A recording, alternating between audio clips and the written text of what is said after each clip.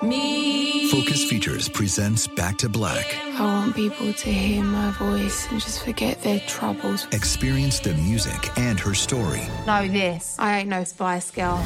Like never before. That's my daughter. That's my Amy. On the big screen. I want to be remembered for just being me. Amy Winehouse, Back to Black, directed by Sam Taylor Johnson. Rated R, under 17, not a minute without parent. Only in theaters May 17th. This is your moment, your time to shine, your comeback. You're ready for the next step in your career, and you want an education employers respect. So you're not just going back to school, you're coming back with Purdue Global. Backed by Purdue University, one of the nation's most respected public universities, Purdue Global is built for people who bring their life experience into the online classroom.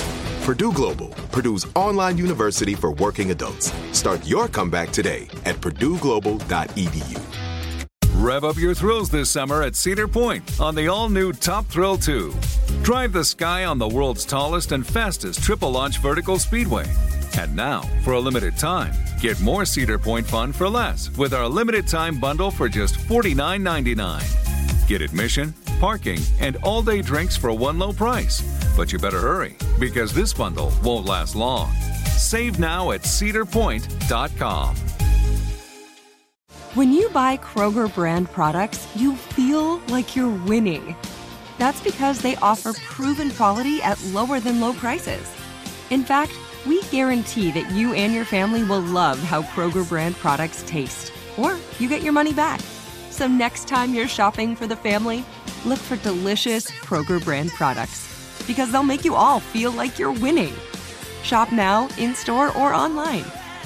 Kroger, fresh for everyone. Behind the Bastards is the podcast you're listening to right now. I'm Robert Evans, the host. We talk about bad people, tell you all about them.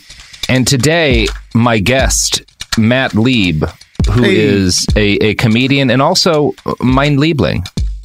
Yes. Yeah. That's cute. Your name is Matt Lieb, mein Liebling, kind of. Yeah. Kinda, Lieb is German for love, you know. So it's like, some people call me Maddie Love. Maddie Love. Oh, that's wonderful. Big Papa L. Yeah, Big Papa L. Like, these are all, like, I would like people to... No one's actually done it yet, but if you want to call me Maddie Love, Big Papa L, the Love Maddie, whatever you want, just, fucking call me nice names. That's what this podcast is. This is the show where I say nice things about a random guest. Hell yeah. If you want the show where I say cruel things about a random guest, just stick around for another half hour, and I'm going to make Gilbert Gottfried cry. So specific, Robert. No, I love Gilbert. Anyone who has the courage to get up on stage the day after 9/11 and tell jokes about 9/11 is a hero. He was the true hero of 9/11. He really was. Gilbert Gottfried, firefighters, and then Gilbert Gottfried again. Yeah. Matt, before we get into it, because the topic today is just going to blow people away, you want to plug anything right now? Oh, yeah. Well, I do the only Sopranos podcast. It's a rewatch podcast of The Sopranos called Pod Yourself a Gun. So, yeah, you should check that out. If you like The Sopranos, even if you don't like The Sopranos, it's just a good time. And Pod Yourself a Gun is legally the only Sopranos podcast. If you hear another one, call the ATF. They regulate that, and they'll go shoot those people's dogs. Yeah, no, that's what the ATF does. What do you want, Sophie? Their job. I know. Yeah. I don't like that vibe. I know. It's not cool that that's their job, but it is. It is their job. Yeah. Yeah, no, there's some people think there's this other Sopranos podcast, but that's like a deep fake. So don't fuck with that. Yeah, that's the deep state trying to trick you. Exactly. That's a psyop to get you to The Wire instead. But yeah, it's really just a Stealth The Wire podcast. Exactly. And fuck that shit. This is about the Sopranos. Fuck that shit. Yeah. Hell yeah. Also, I do a movie podcast called the Film Drunk Frotcast. Both of those are with Vince Mancini, who is my co-host and pod life partner. So. Now, is he at all related to Boom Boom Mancini? I doubt it. But it's possible. That would be cool. Pretty good Warren Zevon song about Boom Boom Mancini. Yeah, killed the guy. Mm-hmm. Also, Vince Mancini is also the name of Sonny Corleone's bastard son in Godfather Part 3. So that's very fun. A lot of mafia tie-ins with this. Speaking of mafias, you know what else is an unaccountable group of dangerous criminals, Matt? The police. Well, yes. This is a long time coming, bastard. But this is even worse than the police, Matt. Today we're talking about the arch bastard of them all, the FDA. Oh shit! Yeah, that's right, motherfucker. The Food and Drug Administration. That's right. That's who we got 2 parts on the FDA this week. You know, that's right. I did not know. I was coming in here expecting, listen, we've talked about Nazis. We've talked about Nazis. We've talked about Dr. Oz. We've talked about people who, created the Boy Scouts and touched children. All amateurs. Reinhard Heydrich ain't got shit on the Food and Drug Administration. Okay, that might be going a little far. I'm excited. I thought that, yeah. We make a lot of fun of the FDA, and I've always found like goading them into violence funny because they're kind of like the most milquetoast 3-letter agency the government has, right? The FBI is like terrifying. Mm-hmm. The ATF is this big drunken bloodthirsty frat boy. The CIA kills entire governments. And meanwhile, the FDA can't even like ban people from drinking bleach in a timely manner. Like it takes years to be like, we probably shouldn't let people give their kids bleach water. Yeah, they just do press conferences where like, stop. Yeah, guys, this is bad for you. Oh, just a school marm. But the reality is that kind of like amiable toothlessness is a front that hides an agency as corrupt and deadly as any part of the U.S. government. And in fact, probably has greater societal harm in a lot of ways than most. Our friends at the FDA may have a body count that might shock you. But before we get into that, we should spend some time talking about the world before the FDA, because this is not just as simple a story as like government agency does bad things. It's actually like an Anakin Skywalker story of this great hero who rises up and then crumbles. The FDA is the Anakin Skywalker of 3-letter agencies. Oh shit! Today we're gonna like lead up to them becoming a Jedi, and the next episode they wind up falling in the lava planet. Oh shit! Yeah, I hate you. I love that shit, man. That guy was great. Angry. and we'll try to figure out throughout this who the Obi-Wan Kenobi of the FDA is, because that's actually I think I may have but I'm getting ahead of myself. The Sackler family. Well, yeah. Once upon a time, people foraged, trapped, and hunted for food, generally in that order of like amount of calories gained. Right. We developed methods of preservation over time. Stuff like you'd salt your meat, and you could make like a jerky. You could even if you're a hunter gatherer, you could do that in a cave or something.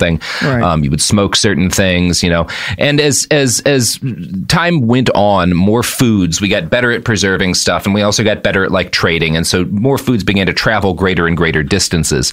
But the extent to which most foods could actually go geographically was very limited, right? You couldn't take mangoes from one place to a place like 1,000 miles away, 800, 900 years ago very well. You could take like the seeds maybe, and you could grow them, but like mangoes don't last all that long. Yeah, they go bad real fast. So a lot of stuff, like that's why some of this stuff became like so prized, because if you could manage to get it to like the emperor or something, it was a gift that was really valuable, because you couldn't get stuff to travel nearly as far as you can today, which meant that like back for most of human civilization, people ate pretty locally by default, right? There was trade in like spices and stuff that keeps well, but like most food was grown or whatever, hunted, trapped, whatever, pretty close to where you lived. When the Napoleonic Wars kicked off in the early 1800s, our boy Nappy offered a bounty to any inventor who could figure out a cheap, quick, and effective way to preserve food in quantity, right?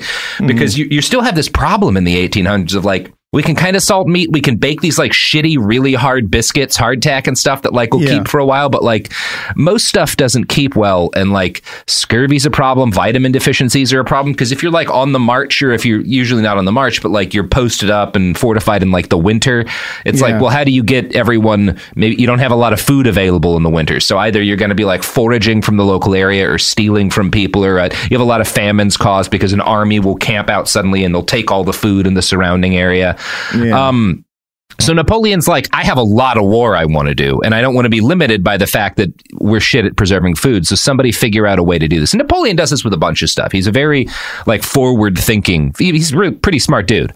And this bears fruit very quickly. In 1809, a French brewer named Nicholas Appert realized that food cooked inside a glass jar and sealed didn't spoil. If you put whatever kind of food or something in a glass jar, you stick in some salt or some spices, you cook it for a while, it'll stay good for years in some cases. I don't think they were that good at it then, but it'll stay good a hell of a lot longer. Is this the dude who invented pickles?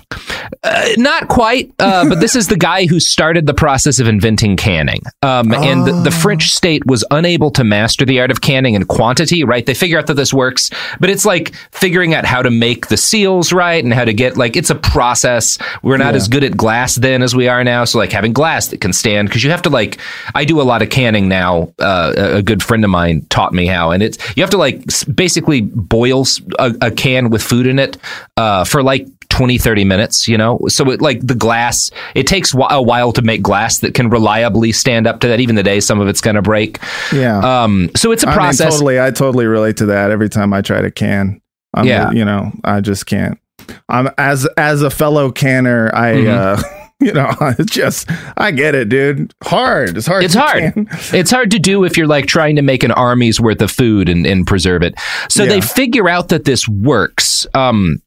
But it doesn't really the French government doesn't get good at it in time for Napoleon to stop to not lose his wars, right? And it would have helped, the whole Russian campaign, having good canned and tinned food might have really helped out, That really would have that could have been a game changer. That could have been a game changer, man. But fuck, that's too bad. But obviously, now that the basic idea is understood, the process gets more and more developed over kind of the early to mid 1800s, and it spreads all throughout Europe. As soon as other nations realize this is possible, a lot of resources get developed into canning and then tinning food. The Portuguese are the best at tinning. In fact, if you wind up in Lisbon ever, which is a beautiful city, the airport has these stores that are just hundreds of different kinds of weird canned foods, stuff you've never seen canned, because that's Portugal's motherfucking thing is canning, particularly seafood.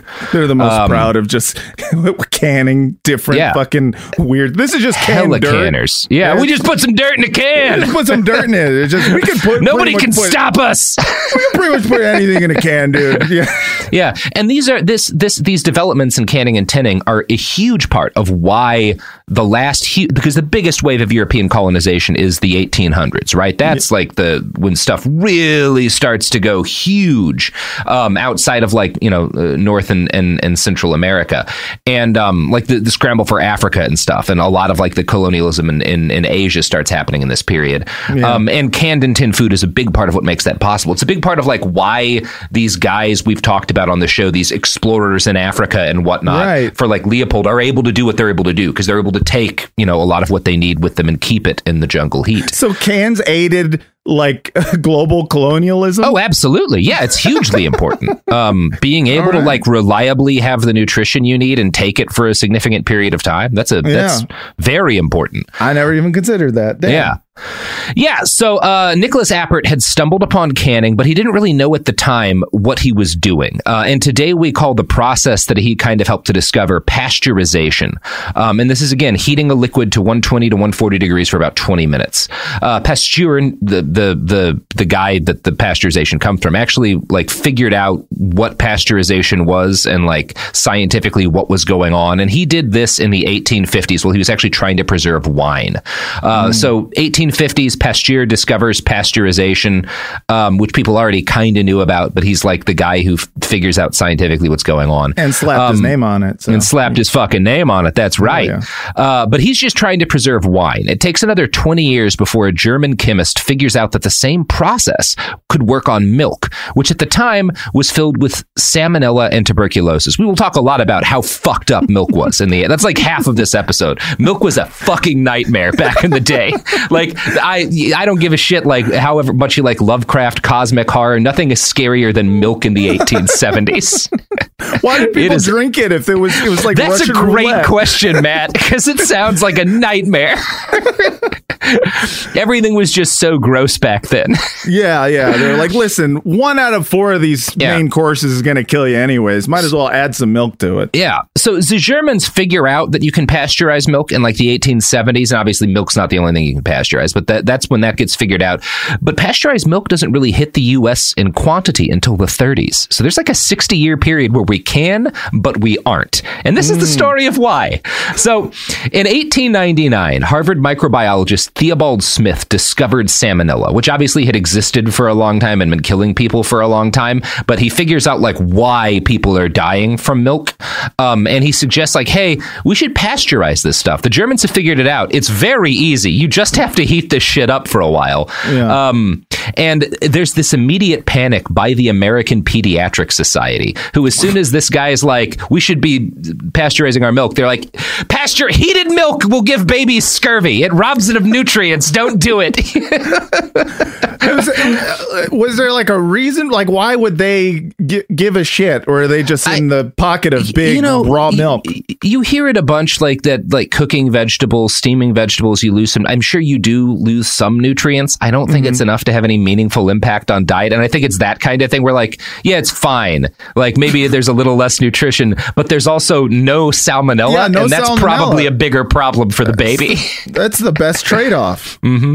Babies are notoriously vulnerable to dying. Yeah. That's what everybody says about them. They're so easy to kill. Oh my God. Don't even Every time I see a baby, I'm like, easy, dude. Easy. If I wanted to, I could kill like many babies in a row. I don't, because I'm not a monster, but I could do it. But it's good to know. It's good to know, you know? Sometimes I just like walk past a park and go like, I could take you all if I needed to, you know, if I needed to, if the chips were down. Yeah. Anyway, so there's this immediate like backlash against pasteurization, which is mainly due to like the expense. It's going to cost money to do this. They're going to have to retool the milk producers. You'd have to retool your whole production line to allow for pasteurization. Now, obviously, pasteurization would also allow milk to last a lot longer. You can keep it good for a shitload longer if you pasteurize it. So a logical person might say like, hey, yeah, you're going to spend more money retooling your production lines, but you'll get to keep your milk for longer and it'll all work out in the end.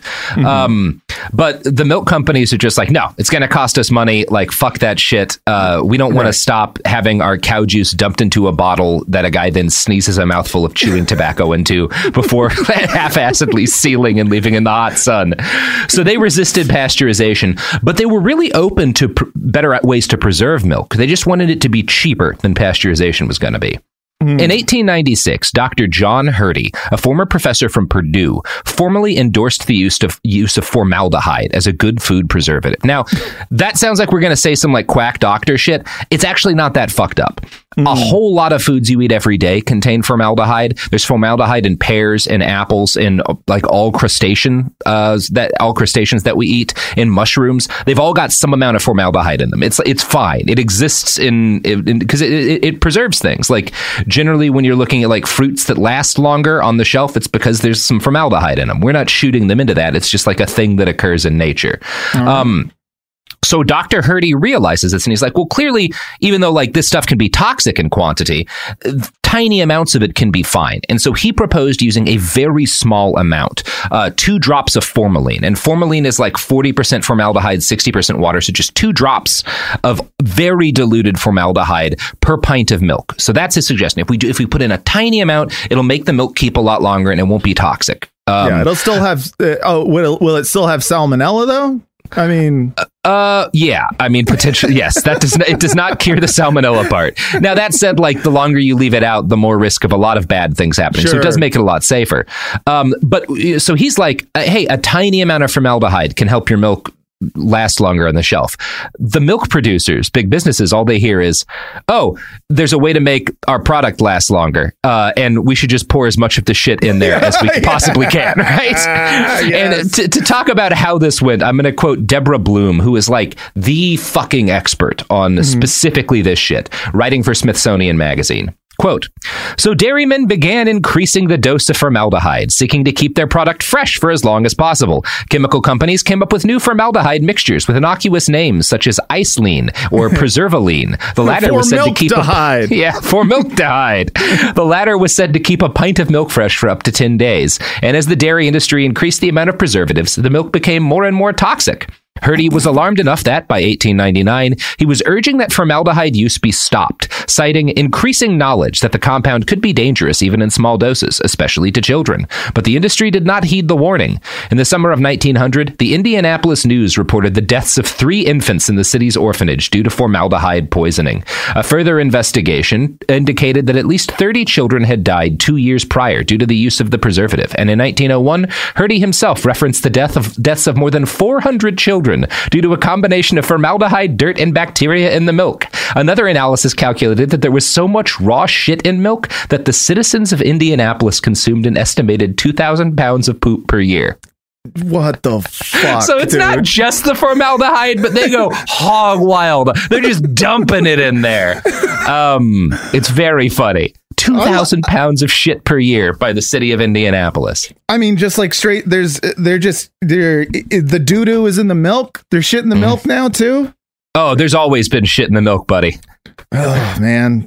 Well, I don't know if you've ever had like livestock, but shit gets everywhere. They poop and they don't like, it's like you've seen that pig poop balls image. Like, oh yeah, my favorite image. Like animals that get poop on them and they don't really care about it that much.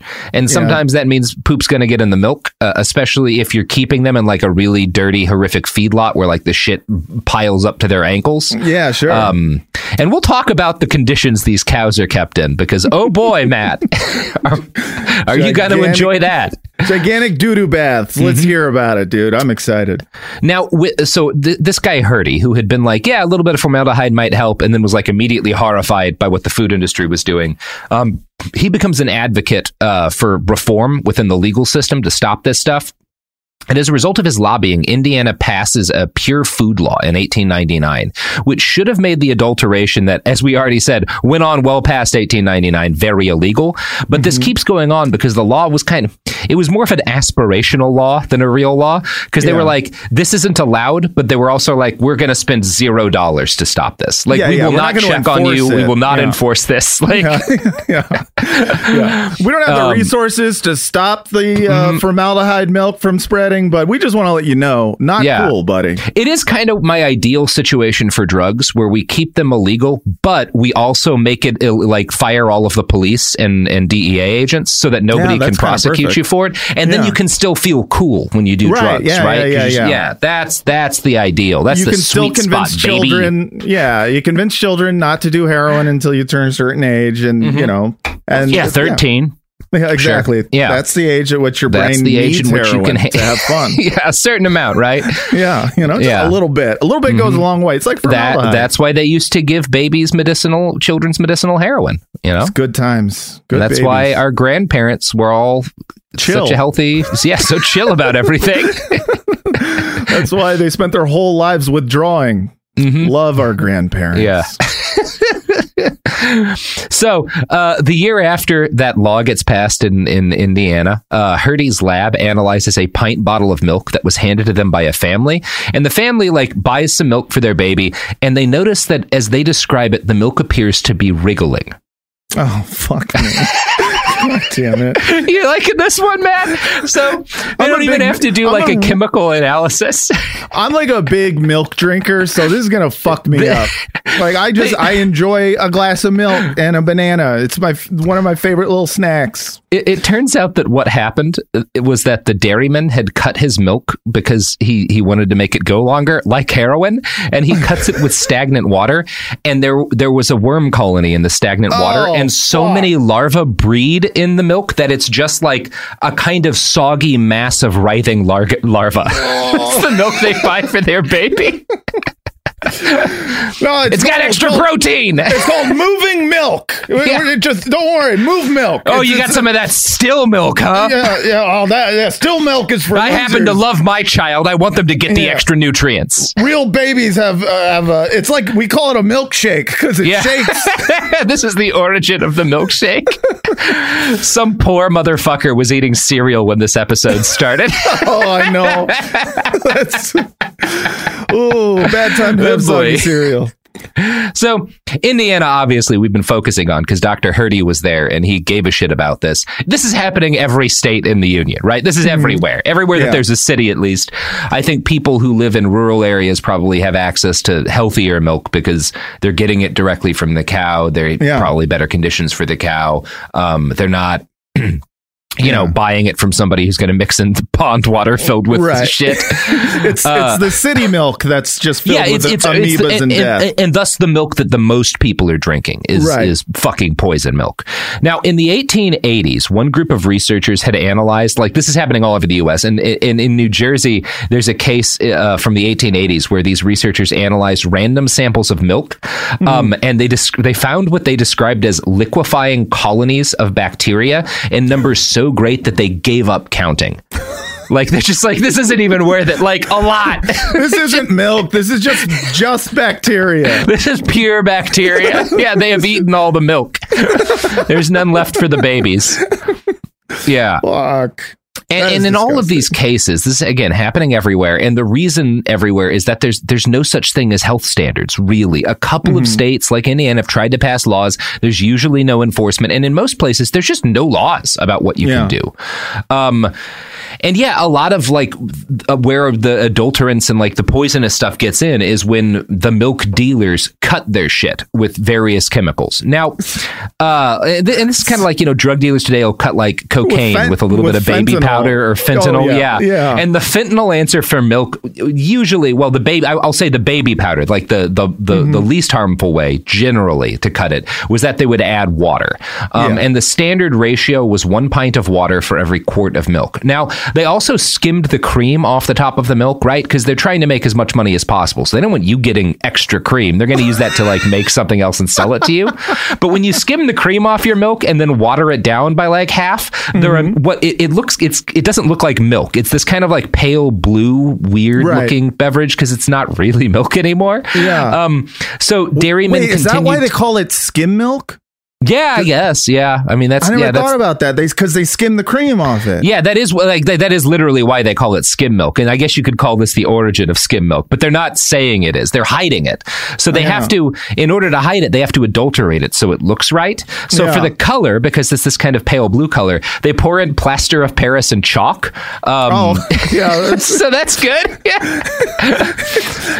Listen, on this podcast, I was expecting they poured in pure cum. Oh, wait, it gets worse because that just fixes the color, Matt. They've skimmed the cream off, right? You don't want people to know you've skimmed the cream off. So you have to fake a layer of cream on top. And what looks most like cream? No. Cum? Straight cum? No, liquefied cow brains. Oh, bro, there's other things that look like cream. There's other things. They're just pouring cow brains on that shit.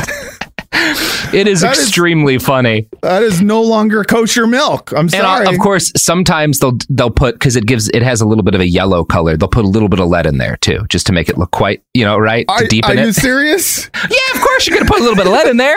Makes it sweeter too. A little bit of antifreeze, They put lead in. That doesn't even count as bad because they're putting lead in everything. People back in the day, lead was just part of it. It was like you had your salt shaker and you had with your vitamin L, and then you had vitamin L lead shaker. Fucking A, dude. So, milk was not alone or exceptional in its tendency to be adulterated among foods of the day. It's kind of the most shocking example a lot of the time. But food sellers, grocery stores, like food manufacturers, they're doing it with everything. And to make that point, I'm going to quote from Deborah Bloom again, this time writing in her wonderful book, The Poison Squad. Quote, fakery and adulteration ran rampant in other American products as well. Honey often proved to be thickened, colored corn syrup, and vanilla extract, a mixture of alcohol and brown food coloring. Strawberry jam could be sweetened paste made from mashed apple peelings, laced with grass seeds and dyed red. Coffee might be largely sawdust, or wheat, beans, beets, peas, and dandelion seeds, scorched black and ground to resemble the genuine article. Containers of pepper, cinnamon, or nutmeg were frequently laced with a cheaper cheaper filler material, such as pulverized coconut shells, charred rope, or occasionally floor sweepings. Flour routinely contained crushed stone or gypsum as a cheap extender. Ground insects could be mixed into brown sugar, often without detection. Their use linked to an unpleasant condition known as grocer's itch. Oh, well, we've all had a little bit of grocer's itch. A little bit of that grocer's itch, right? Because you're eating too many bugs in your bread. I made a bunch of chocolate chip cookies, and now I got grocer's itch from the bugs.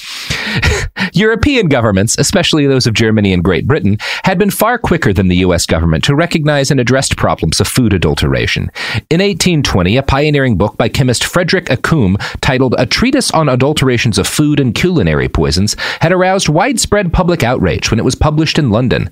Accum minced no words. Our pickles are made green by copper, our vinegar rendered sharp by sulfuric acid, our cream composed of rice powder or arrowroot and bad milk, our comfits mixed of sugar, starch, and clay, and colored with preparations of copper and lead, our ketchup often formed of the dregs of distilled vinegar, with a decoction of the outer green husk of walnuts, and seasoned with allspice, he wrote. They had allspice back then? Yeah, they conquered the world for allspice. They did 3 or 4 genocides just to get their hands on allspice. Get their delicious That's Mrs. not an Dash. Exaggeration. Yeah. And it gets worse with the candy industry.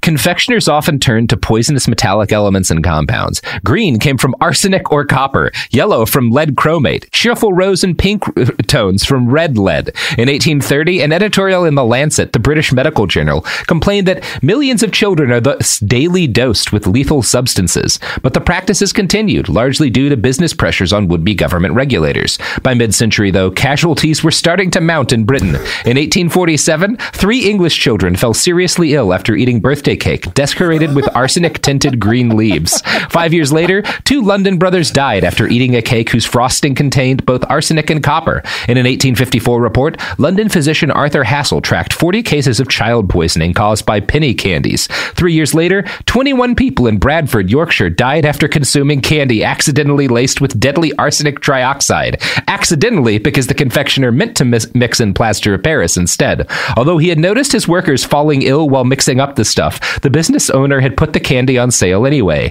He was arrested and jailed, as was the pharmacist who'd mistakenly sold him the poison in place of plaster. But they could not even be convicted of any crime. Britain had no law against making unsafe or even lethal food products. Jesus Christ, Isn't that fucking insane? That's insane. It's just pouring arsenic into candy. Kids are dying left and right. Kids like it when it's green. What's green? Something more poisonous, please. Get some more poison in there. That's too bland a color. That's so insane. I just love, they kill 21 people with bad candy, and then the cops are like, it's not illegal. You can put as much poison in candy as you want. It's not actually in the rule book. You're allowed to do this. There's nothing in the rules that says candy can't be arsenic. Yeah. Listen, if you write a law that says I can't poison children for profit, I'll gladly abide by it. Fucking A, dude. It is and in England's credit, again, this is like the 1830s, 40s, like England, Germany, a lot of Europe, like bans a lot of this shit. But everything we've talked about keeps going in the U.S. They're throwing arsenic and lead in candy. They don't give a fuck in the United States, right? This is the land of the goddamn free. We can do whatever we want. Like one of the amendments should be my right to eat arsenic because green is a cool color. You're damn color. right, Matt. That's why I'm starting a new bakery. These cakes will kill your children. Yes, these cakes will in fact kill your children, but they'll die free. You know, they won't die cucked by the medical establishment who says children can't handle arsenic. 5-year-olds just saluting on a cot in the ICU. You know who else likes to salute 5-year-olds while they're dying in the ICU? The sponsors. That's right, Matt Leap. That's why they do it. That's why they sell all these products. They have time for their real passion, saluting dying children who are poisoned by lead cake. All right, here we go. The evidence keeps pouring in. At this point, the facts are undeniable. It's an open and shut case. Monopoly Go is the most fun you can have in a mobile game. Millions of people pass Go every day because this game is always bringing something new to the table. Countless crazy tournaments you can join with your friends as partners or teams. Constantly changing challenges like money sprees or treasure hunts that keep it fresh with new wild mini-games. Timed events offering bonuses like massive multipliers or rent frenzies to help you get huge rewards. And there's so many rewards to discover. Rare stickers you can trade with friends to complete albums, delightful emojis to taunt people with when you raid their riches, unique playing pieces, and so much more. The verdict is in with Monopoly Go. There's something new to discover every time you play. So don't miss out. Go download it now for free on the App Store and Google Play.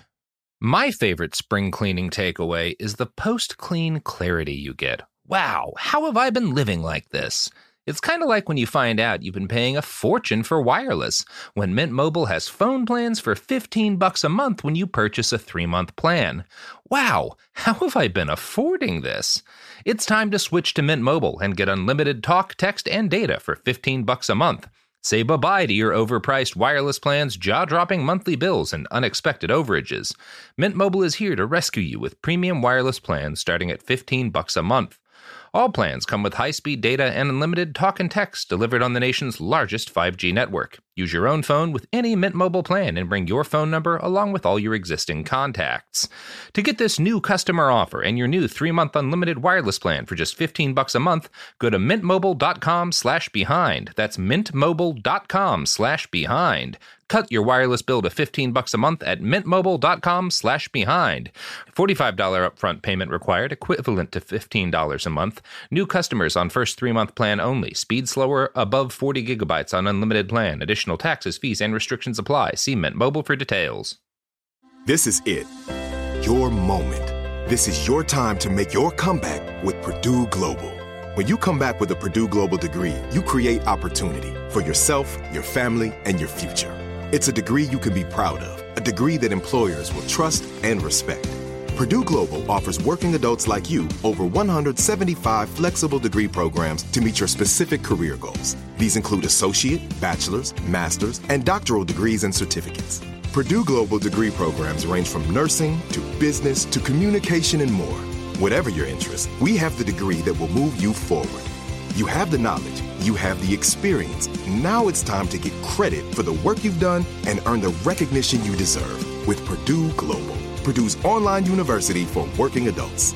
You know you're worth it. We do too. So don't wait another second to get the degree that will take your career to the next level. Start your comeback today at purdueglobal.edu. Rev up your thrills this summer at Cedar Point on the all-new Top Thrill 2. Drive the sky on the world's tallest and fastest triple-launch vertical speedway. And now, for a limited time, get more Cedar Point fun for less with our limited-time bundle for just $49.99. Get admission, parking, and all-day drinks for one low price. But you better hurry, because this bundle won't last long. Save now at cedarpoint.com.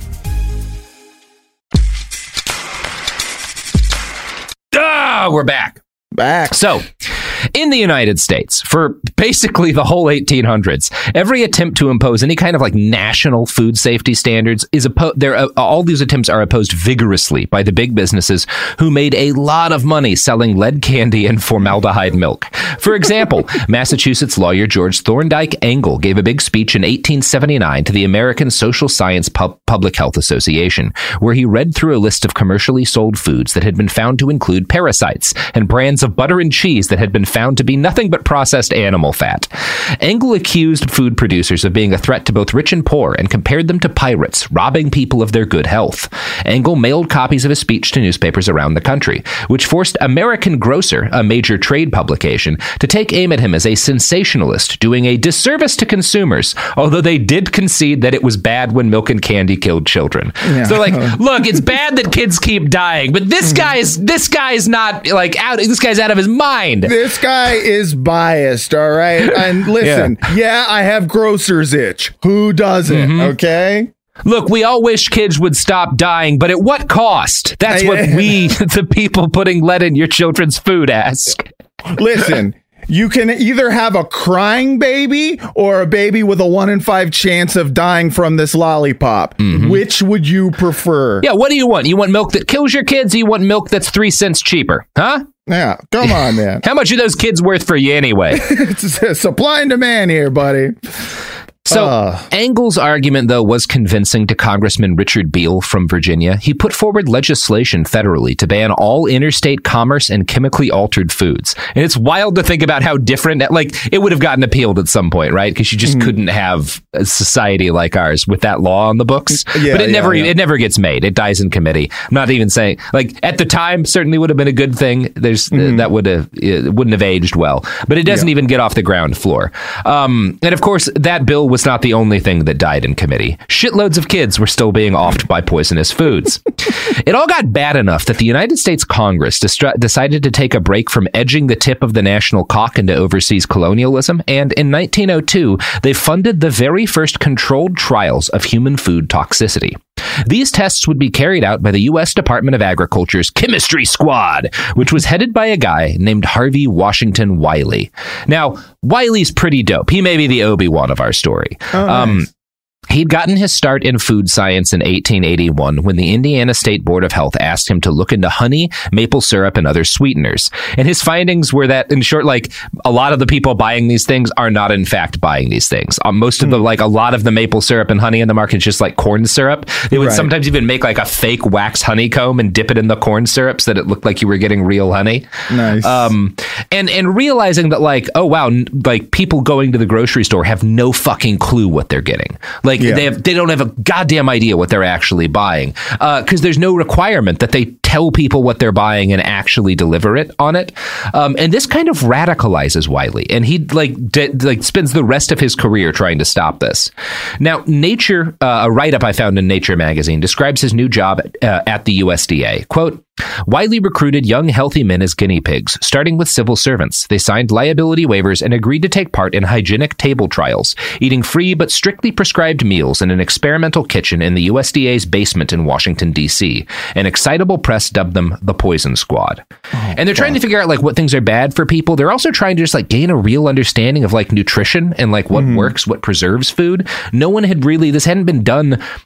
Pieces of this had been done in an organized way, but, like, this is the first time that our government's like, we should really, like, figure out what this stuff does to people. Right. Yeah. Like, in a controlled setting, give some people some lead and just, you know, and drop a couple of you don't know at that point, right? Like, it is like, we laugh about it, but, like, the Romans put lead in fucking everything because they didn't realize it, like, it was bad for them.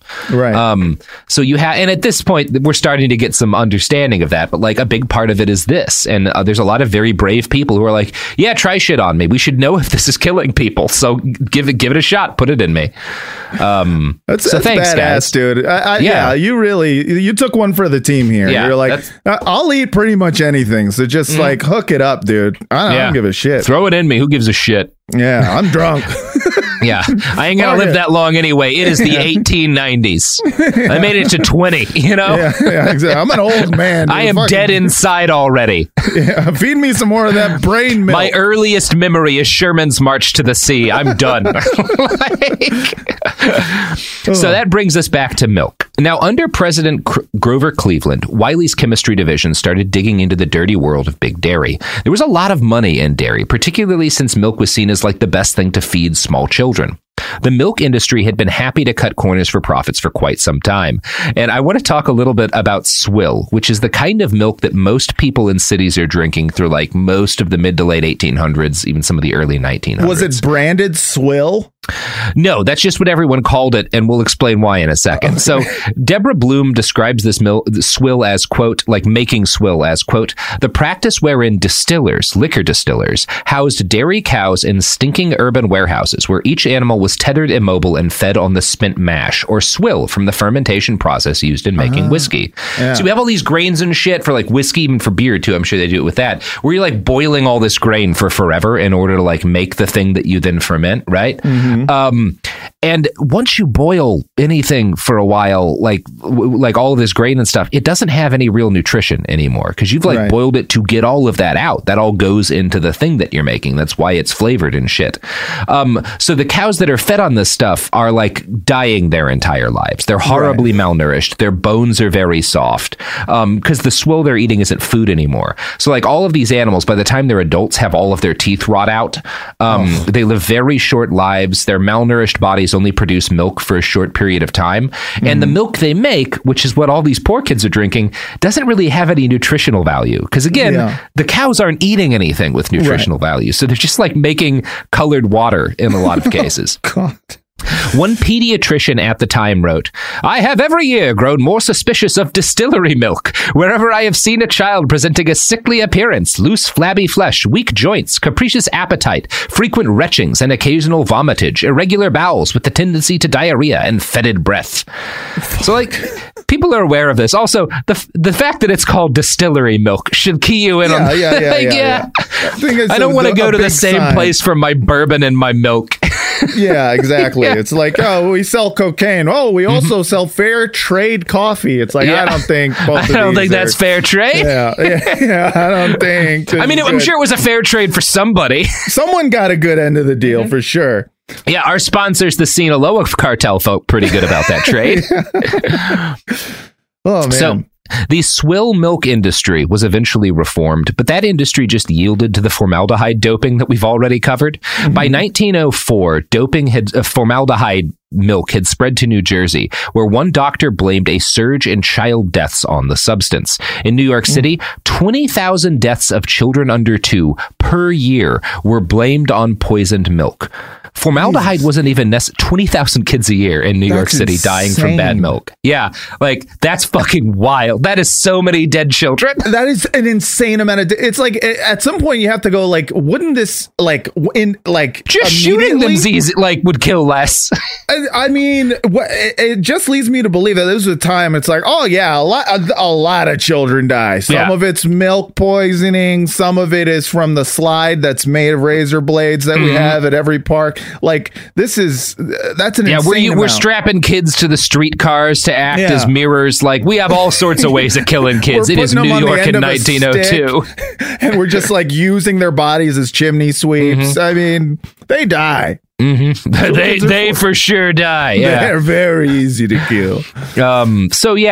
And formaldehyde was not even necessarily the biggest threat in milk. Most of the deaths due to poisoned milk in New York, particularly in like 1902, are probably as the result of a typhus epidemic that gets spread through tainted milk, because that's a big cause of typhus outbreaks like milk. Yeah. Now, Wiley and Hurley were among the learned advocates who urged the government to take action. Everywhere they looked, Americans were being tricked into consuming things that weren't food, and of course a shitload of babies were dying. Regulations keep being proposed, and they are fought tooth and nail every time by food manufacturers. So by the time the early 1900s roll around, a handful of journalists set themselves to the task of like exposing what's happening here, often with the direct help of guys from the chemical division. So like these reporters are kind of working with Wiley and his men. And one of these journalists is Henry Irving Dodge, who adopted poisoned milk as his cause in 1904. Deborah Bloom writes, Dodge had learned from a friend in the U.S. Senate that manufacturers were prepared to spend more than $250,000 to defeat any regulations, and had already made major contributions to the campaigns of senators considered friendly to the cause. No wonder the proposed food legislation was going nowhere, he wrote. The Senate does not indulge in bawling opposition to the bill. Oh no, its weapons are much more effective and more deadly. It lets the bill die. The American government, he concluded, would rather protect wealthy business interests than protect the American people. I mean, not a thing people today would understand. No. Thank God that's changed. Yeah. I mean, we can all be grateful for that. But no, I mean, like $200,000 to $250,000. Which is like $4 or $5 billion. Exactly. Like to fight just boil the milk. Yeah, just boil the goddamn. It's not hard. Milk. You are putting so much money into not boiling the milk. That's ridiculous. It is not like we're asking a lot. That's literally the least you could do with the milk. Hey, maybe we don't need to have 20,000 babies a year die in New York City. I will pay any amount of money to keep fire away from my milk. It's fucking amazing. Jesus so obviously, this is an outrage and should really piss people off. But the American people, as is often the case, had a lot going on right around this time. And while there were isolated eruptions of outrage when like a tainted meat tin would kill some soldiers, this happens around the time of the Spanish-American War. A bunch of soldiers get sick from like bad meat, or like whenever a spoiled milk batch would kill a whole kindergarten worth of kids. There's there's outrage in bursts and spurts, but it's very decentralized and scattered. And because of this, the massive meat meatpacking and dairy industry, these huge corporations and like conglomerates that have formed around this stuff, are able to bribe and bully their way out of any kind of real regulations. One of the things that actually changes this, that like really is a huge factor, is a book called The Jungle by Upton Sinclair, which I'm sure most people are at least broadly familiar with. Upton went undercover for months in a Chicago meatpacking neighborhood, and his vivid recollections of what he saw there were first published in serial form via a socialist magazine named Appeal to Reason. When it was republished as a book in 1906, huge numbers of Americans were confronted with scenes like this, and I'm going to read from Upton Sinclair's The Jungle. There were cattle which had been fed on whiskey malt, the refuse of the breweries, and had become what the men called steerly, which means covered in boils. It was a nasty job killing these, for when you plunged your knife into them, they would burst and splatter foul-smelling stuff onto your face. And when a man's sleeves were smeared with blood, his hands steeped in it, how was he ever to wipe his face or to clear his eyes so that he could see? Jesus Christ. They're just fucking blood piñatas. Yeah, they're like boil and pus and blood, and it's all getting over the meat, right? Because you can't see, and it's all over your hands, it's all over your knife, and you're processing this. If we slaughter and process animals semi-regularly where I live, and if you're doing that, like one of the key, you don't even want like the hair of the animal when you skin it to touch the meat, because it can spoil it. You want to be very careful, otherwise it makes it nasty. And these guys they're just like you pop them like get a balloon. Pus is just like you're marinating it, man. Get it in there. No, just more nutrients. It's more nutrients. Don't worry about the smell. It's got a lot of vitamin P. Oh, it's man. good stuff. So Sinclair had meant to reveal to people that the work in stockyards and meatpacking facilities was unconscionably inhumane, both to the humans working there and to the animals, right? He was upset about like the treatment of all of the living things in this nightmare system. Yeah. That's not what America really cares about. The real impact that The Jungle has on public opinion is that it scares people about how fucking filthy their food is. Right. Sinclair later said, quote, "I aimed at the public's heart and by accident I hit it in the stomach." Honestly, I'd like to pretend like I'm any better, but no, I'm not. Like fucking, I didn't stop eating chicken nuggets until someone showed me the pink goo that it's made out of. And even I do then, love goo. I lasted a year, and then I was like, nah, I could eat the goo. And then I went back to chicken nuggets. So yeah, someone figure out how I can just get the raw goo. I'd like to just have that as a shake in the morning. Yeah, like a just Go-Gurt. Suck down some pink goo. Yeah, Go-Gurt. Leave it out in the sun a little bit so it gets good and aged. What? So I like when it's thick. Yeah. Thick green Matt. pink goo in my mouth. You know what? I think if I just mix that 50-50 with bourbon, that would be all the nutrients I need. That's that's my Soylent. We call it Goo-Gurt. That's your Soylent. That's a performance beverage, Sophie. Yeah, exactly. In the morning, you throw a couple of shots of espresso in there too. You're good to go. I'm doing keto. And then you branded it, and I went, okay. That's how you get that keto body. That's true. The brand immediately makes it fun. You're just like, all right, I'll eat it. That's going to be my new Soylent. Sophie, find us a sponsor who will make my meat coffee bourbon shakes and sell them as a performance beverage. You know who these are good for is truckers. It'll get you the right amount of drunk, awake, and vomiting to really do those long haul drives. Dear you can get it all done in one go. Literally one mouth movement. In, out, immediately. And look, schools waste a lot of time cooking food. My meat slurry bourbon beverage, everything a child needs. All done. To both be nutrified and to keep quiet. Because there's a lot of bourbon. Their little bodies can't handle that much, you know? We call it sleepy time shake meat. It's very good. Yeah, just keep them quiet. You know what? You're just warehousing them, really. That's what all we're doing anymore. It's called 5 Loco. It's even more loco than the previous Loco. They barely breathe on it, so it's pandemic safe. So it's worth noting that when The Jungle was published as a proper book, like outside of like a magazine thing, when it finds its publisher, the publisher insisted on sending a copy of the manuscript to the Chicago Tribune. And they're like, hey, here's the book we're publishing. It's making some pretty shocking claims. You guys are journalists. Why don't you investigate these claims and like render an opinion as to whether or not it's accurate, right? Which, if journalism exists, is a responsible thing for a publisher to do. Right. Here's the thing. It is 1906. Upton Sinclair is the first person who's ever done a journalism in the United States. So I'm going to quote again from The Poison Squad by Deborah Bloom. At this point, journalism is just for going to war with Spain. Yeah, that's what it was invented to do. That's the point. It's to get people to agree to a war with Spain. This book isn't about Spain at all. Quote, Tribune editors responded with a 24-page rebuttal of the packing house descriptions. Alarmed, Page and Doubleday, his publishers, called Sinclair to their offices. But Sinclair promptly began picking apart the Tribune's critique. For instance, the paper had denied that the tuberculosis bacterium could survive on walls or floors of the packing rooms. Sinclair pointed out that the germ could indeed survive on those surfaces and could transfer to anything that touched them. He'd brought medical studies to prove it, as well as other evidence to back up his story. He further noted that the paper's owners were obviously friendly with the meat packers and sided with them.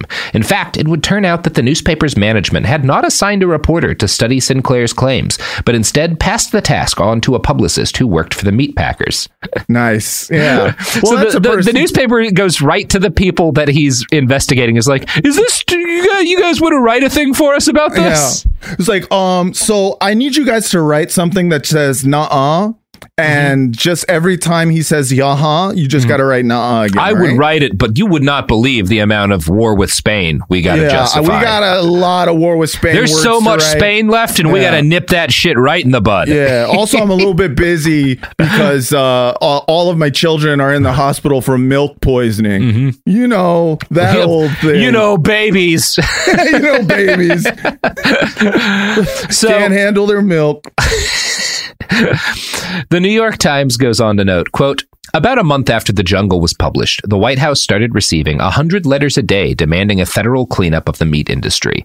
Roosevelt invited Sinclair to the White House, then ordered a federal investigation. Sinclair took every opportunity to harangue the Beef Trust, as the meat packing industry was known, and sent a stream of telegrams to the White House demanding reform. Roosevelt soon tired of Sinclair's outspokenness. In a note to the author's publisher, the president wrote, "Tell Sinclair to go home and let me run the country for a while." Oh, Teddy. I love it.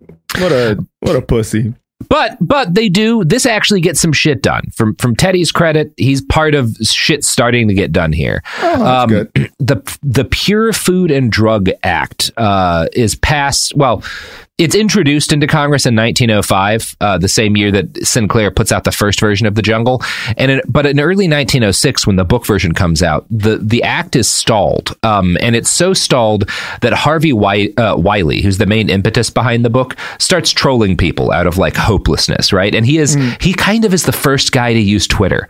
He settles into a strategy of writing protest letters to newspapers and magazines about the ads they had for different snake oil medicines and tainted foods. He wrote this to the Washington Star.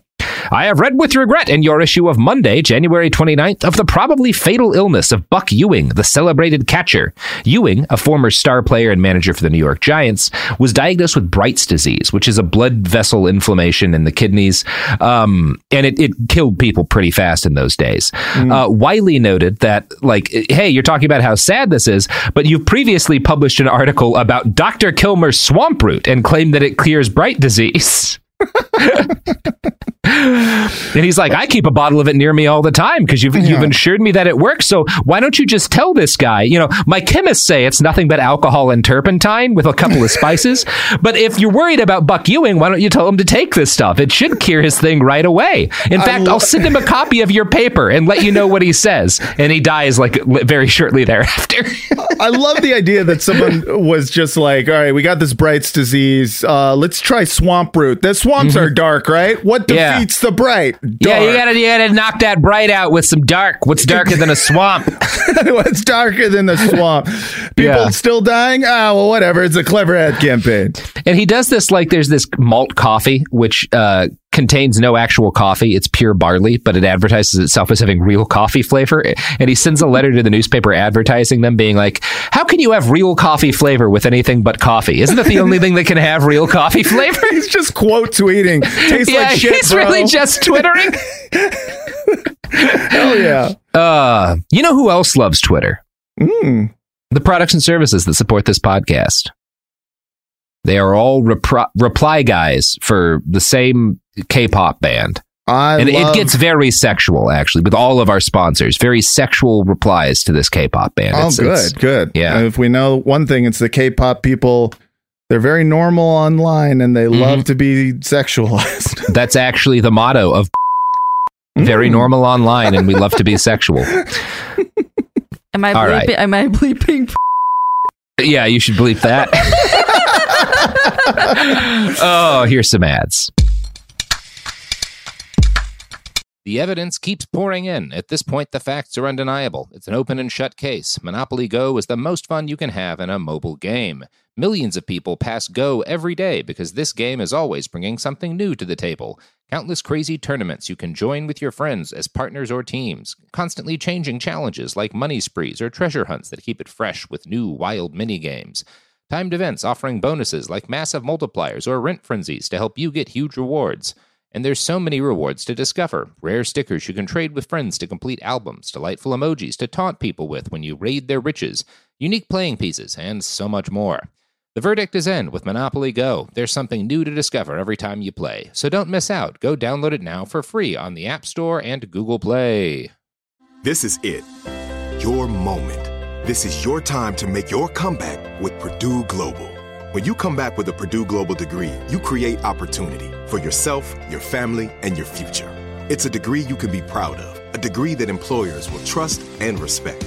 Purdue Global offers working adults like you over 175 flexible degree programs to meet your specific career goals. These include associate, bachelor's, master's, and doctoral degrees and certificates. Purdue Global degree programs range from nursing to business to communication and more. Whatever your interest, we have the degree that will move you forward.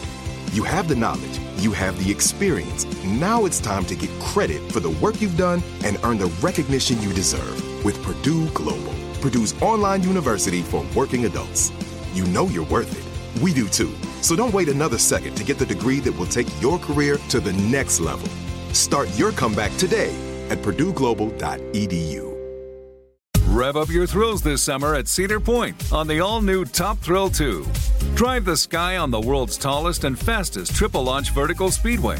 And now, for a limited time, get more Cedar Point fun for less with our limited-time bundle for just $49.99. Get admission, parking, and all-day drinks for one low price.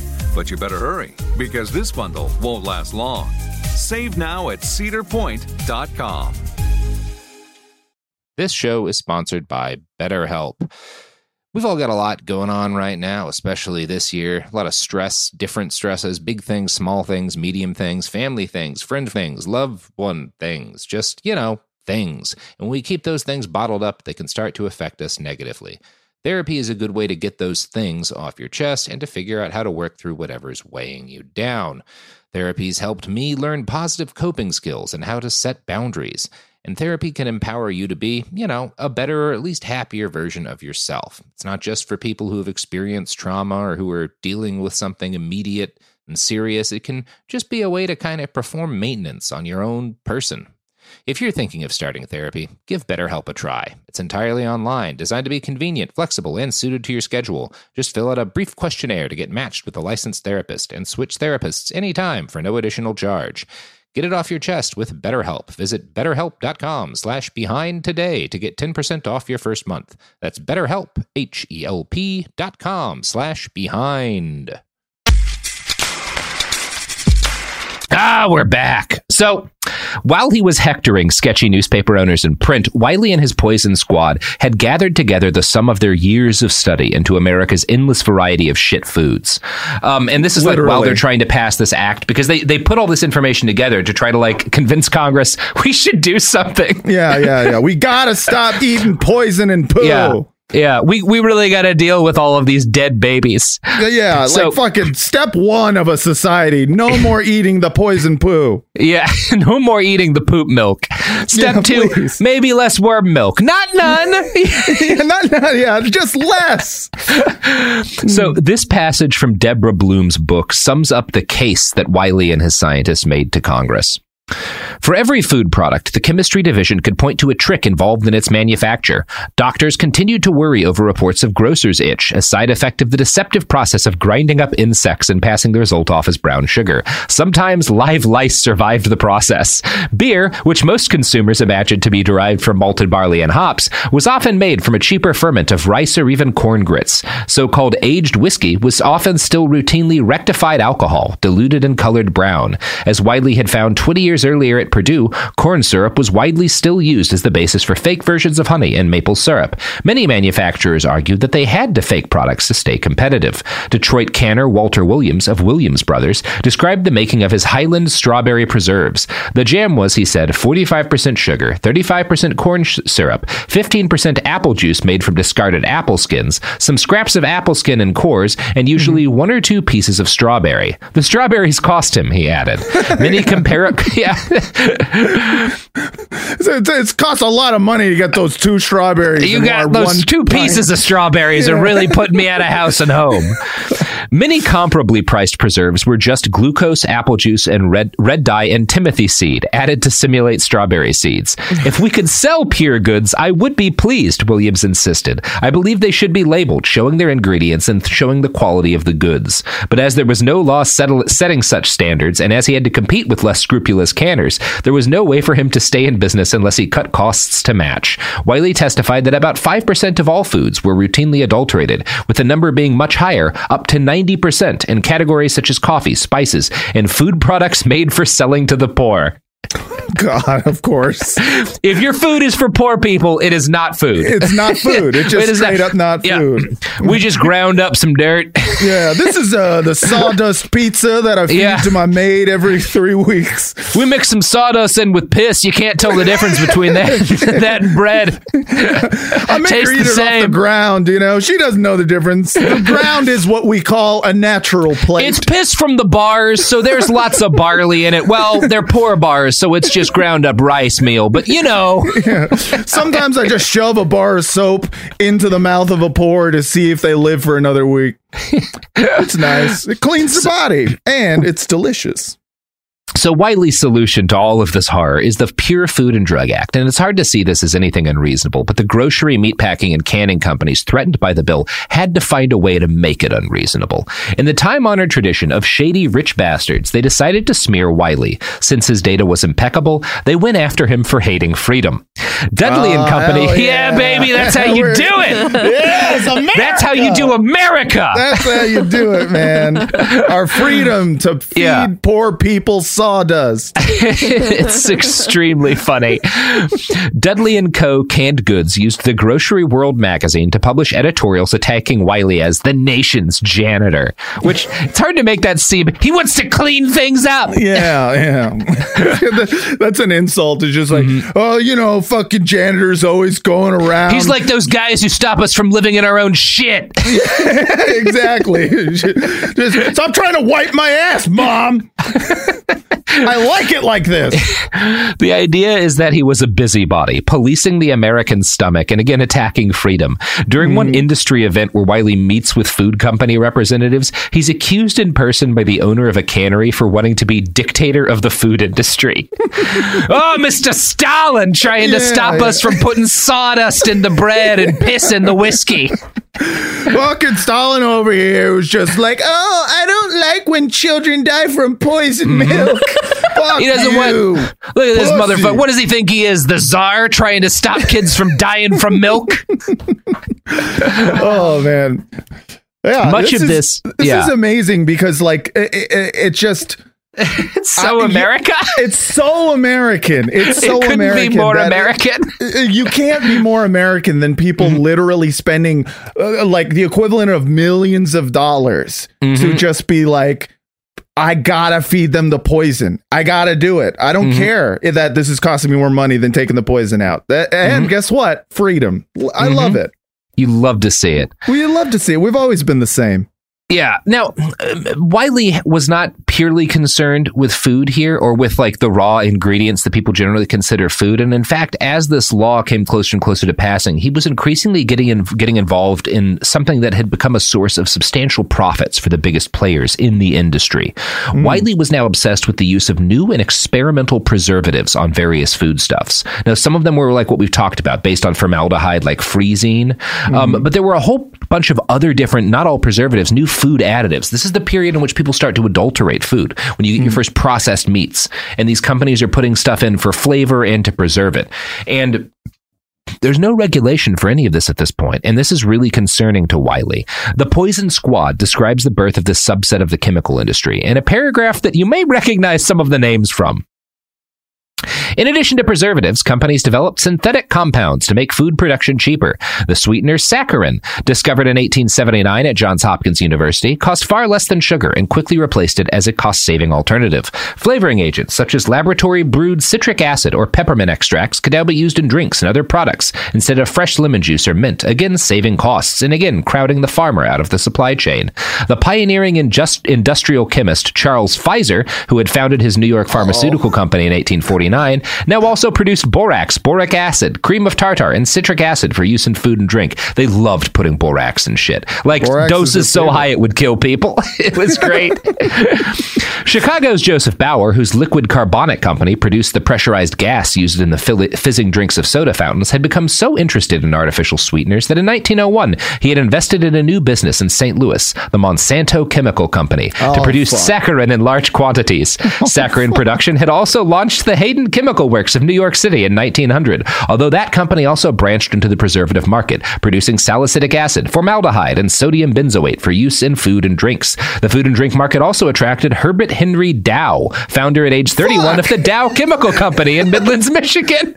Dow had been a chemistry student at the Case Institute of Technology in Cleveland, Ohio. Yeah, so he creates Dow Chemical Company in 1897. So yeah, all of these guys, this is where they get their start, like shooting shit into food. And wow. Wiley's not wanting to, like, not saying we should ban all this. He's not some sort of like hippie fanatic, but he's like, we should know what these, number one, people need to know if these are in their food, right? Like, you should have to tell people. I'm not going to say you can't put citric acid or sodium benzoate in food, but people should know, right? Like, that we should be doing that. And also, we should figure out if this stuff, like the food, the people putting this in food should be showing that it's not harmful. Like, they should be funding research to make, which, as we'll talk about, becomes problematic, right? But it is a good idea that, like, well, we can't just start shooting this stuff into food. We should know what it does, right? Now, the people who are, and there's a lot of scientists who are like, no, like, we don't need to be doing this. Like, the preservatives stop the food from spoiling. Do we need to study what else they do? We know how bad spoiled meat is. And they do have a point in this period where it's like, well, we know this shit's killing so many kids a year. Like, do we care if they get sick 40 years later, right? Yeah, like, right. Which is, like 40 years, that's the entire lifespan of a human. They'll be fine. Yeah, it's like you got to take the good with the bad here. I understand a little bit of it, where they're just like, hey, listen, they're not getting the foodborne illnesses, and their skin is like orange now, and one of their lungs fell out. But like whatever, they're alive. Unlike all those kids who drank the worm milk. Yeah, exactly. Harvey Wiley was not particularly good at the give and take compromise nature of politics. He was too much of a scientist. And so he one of the reasons this law has trouble passing, a lot of people will argue, is that he's not willing to kind of like give any back. And he's as adamant about like wanting strict laws about preservatives as he is about like, well, we should be pasteurizing milk, right? And there's a good point to be made, like, no, pasteurizing milk is like, get that done first, right? It's more of a priority to do this shit. Yeah. And so in the end, the pure food law only passes because Upton Sinclair's book causes this national outrage, which prompts Teddy Roosevelt to champion the bill personally, and it passes. The pure food law was the first major victory in the war to ensure Americans actually knew what the fuck they were eating. Ate food. Yeah, actually ate food. As opposed to pure poison in a sack. It was followed in just a completely like self-inflicted wound. Like this war that we created on ourselves. Oh, good. It's very funny. Yeah. Now, the pure food law was the first major victory in the war to ensure Americans actually, like, had any idea what they were eating. It was followed in 1938 by the passing of the Food, Drug, and Cosmetics Act, which established the Food and Drug Administration for the first time. So that's when 1938, 1906, we get the Pure Food Law, which lays the groundwork for the FDA. The FDA comes into being in 38. And initially, when it started, it's funded entirely by taxpayer money, right? And it is invested with the, you might say, sacred authority to protect U.S. consumers from the businesses making their food. Yeah. This is a titanic step forward, and it cements an end to the wildcat era of tainted milk, fake coffee, arsenic and lead-riddled candy. It's a huge deal. Now, a lot of that stuff had started to get fixed in 1906, obviously.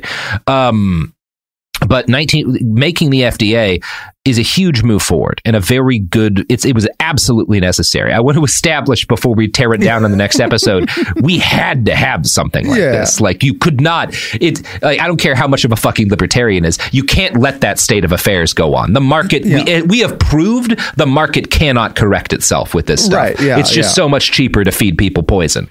Weirdly enough, the market would rather spend more money on continuing the poison trade rather than... They love poisoning people. They love You can't stop them. You can't stop them. You can't stop a guy from poisoning is all of the people he's feeding. Good for him. So, the FDA starts as a beautiful, necessary thing. And then in the 1980s, about a century after Dr. Wiley's journey began, the bright dream of the Food and Drug Administration began to go terribly wrong.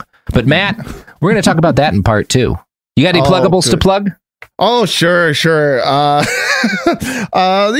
Pod Yourself a Gun, the world's only Sopranos podcast, is out now, and check out the Film Drunk broadcast. Also, I'm on Instagram. Follow me at Matt Lieb Jokes. I need more of those. No one gives a shit about my Twitter anymore. Yeah, follow him at Matt Lieb Jokes. Follow him. Follow me. Yeah, people send him pictures of your milk. Gram, I think people just care more about the gram. It's just it's a shame. Because of Beyonce. I don't know if she's on the gram. I assume so. Of course she's on the gram, Robert. She must be, right? Amateur. Also, like my Twitter... I do not have a gram. I used to have a blue check mark, but I got it taken away on Twitter, and I hope to get one on Instagram. Who took your blue check mark away? Twitter did, because I pretended to be the New York Times. That'll do it. Yeah, you're not allowed to do that apparently, but it was a great post. It was, I mean, I do love that for you. Like, what I think my favorite example of that is it's the lady from I Think You Should Leave who did the I can't get enough wine, like that sketch. She's been in a few of them, but she did. It was like when Oreos did some sort of Pride Month thing. She pretended to be Nilla wafers using her check mark and was like, Nilla wafers, we don't like bisexual people. Like, you're not allowed to eat our cookies. Something like that. It was very funny. And that's why she's not on Twitter anymore. I love it. Nilla wafers taking strays from people. That rules. I should note, people are going to give a shit because they do every time we make jokes about people dying at 40. Obviously, the way lifespans work is that so many kids died as babies. If you made it to an adulthood, you had a pretty good chance of at least making it to 50 or 60. A lot of people made it to their 70s. Yeah. Yes, that's true. It's funny to joke about people dying at age, being old at age 30 back then. Because look at a picture of a 30-year-old from the 1890s. They look like your fucking grandpa. They're covered in soot. They could have just taken a shower. It is permanently embedded soot in their body. All of their wrinkles. It's extremely funny how sick and dying everybody was back in the day. Well, they just a society that loved poison milk. What can you do? It was a whole world of people exactly as healthy as Jair Bolsonaro. Just constantly getting their doo-doo backed up and being like, well, spewing shit out of their noses because there's so much poop in the milk. I gotta go to the hospital again, but first I gotta run by this emu and see if he'll punch me in the throat. Oh boy. So yeah, find Matt Lieb on Twitter. Also, I have a fiction novel, my book After the Revolution. You can find it for free as an ebook at atrbook.com, but it's also available for pre-order through AK Press. If you order now, you will get a signed copy. So just Google AK Press After the Revolution, pre-order my book. It'll come out in May and you'll get it signed. AK Press After the Revolution. Google it and you'll find the pre-order page. And, all right. I'm pre-ordering it right now. And Robert, we have a Behind the Bastards live stream show. Oh God, we have so much to plug. Shit. Okay. I know, with Prop on February 17th. You can get tickets at momenthouse.com/behind You sure the bastards. can. It'll be a good episode, probably. I haven't written it yet. You'll be there. I will. I think so. That's You have probable. to. I might even have an episode written. Great. All right. Just we're wing done. it, dude. Rev up your thrills this summer at Cedar Point on the all-new Top Thrill 2. Drive the sky on the world's tallest and fastest triple-launch vertical speedway. And now, for a limited time, get more Cedar Point fun for less with our limited-time bundle for just $49.99. Get admission, parking, and all-day drinks for one low price. But you better hurry, because this bundle won't last long. Save now at cedarpoint.com. Become a part of the fast-growing health and wellness industry with an education from Trinity School of Natural Health. Trinity graduates can empower their communities through natural health principles and techniques, whether they go into practice to guide others toward their wellness goals or open a store to sell their favorite health products. Trinity grads are equipped to change lives. With 19 online programs and flexibility to fit your busy schedule, including the popular Certified Natural Health Professional, you can get the training that helps you turn your passion into a career. And here's the best part. You can earn the certification in less than a year. From herbology to naturopathy and health coaching, Trinity allows you to make a meaningful difference by helping others live healthier, happier lives. Don't wait any longer to pursue your passion for natural health. Enroll today at trinityschool.org.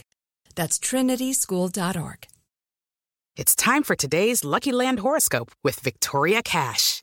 Life's gotten mundane, so shake up the daily routine and be adventurous with a trip to Lucky Land. You know what they say, your chance to win starts with a spin.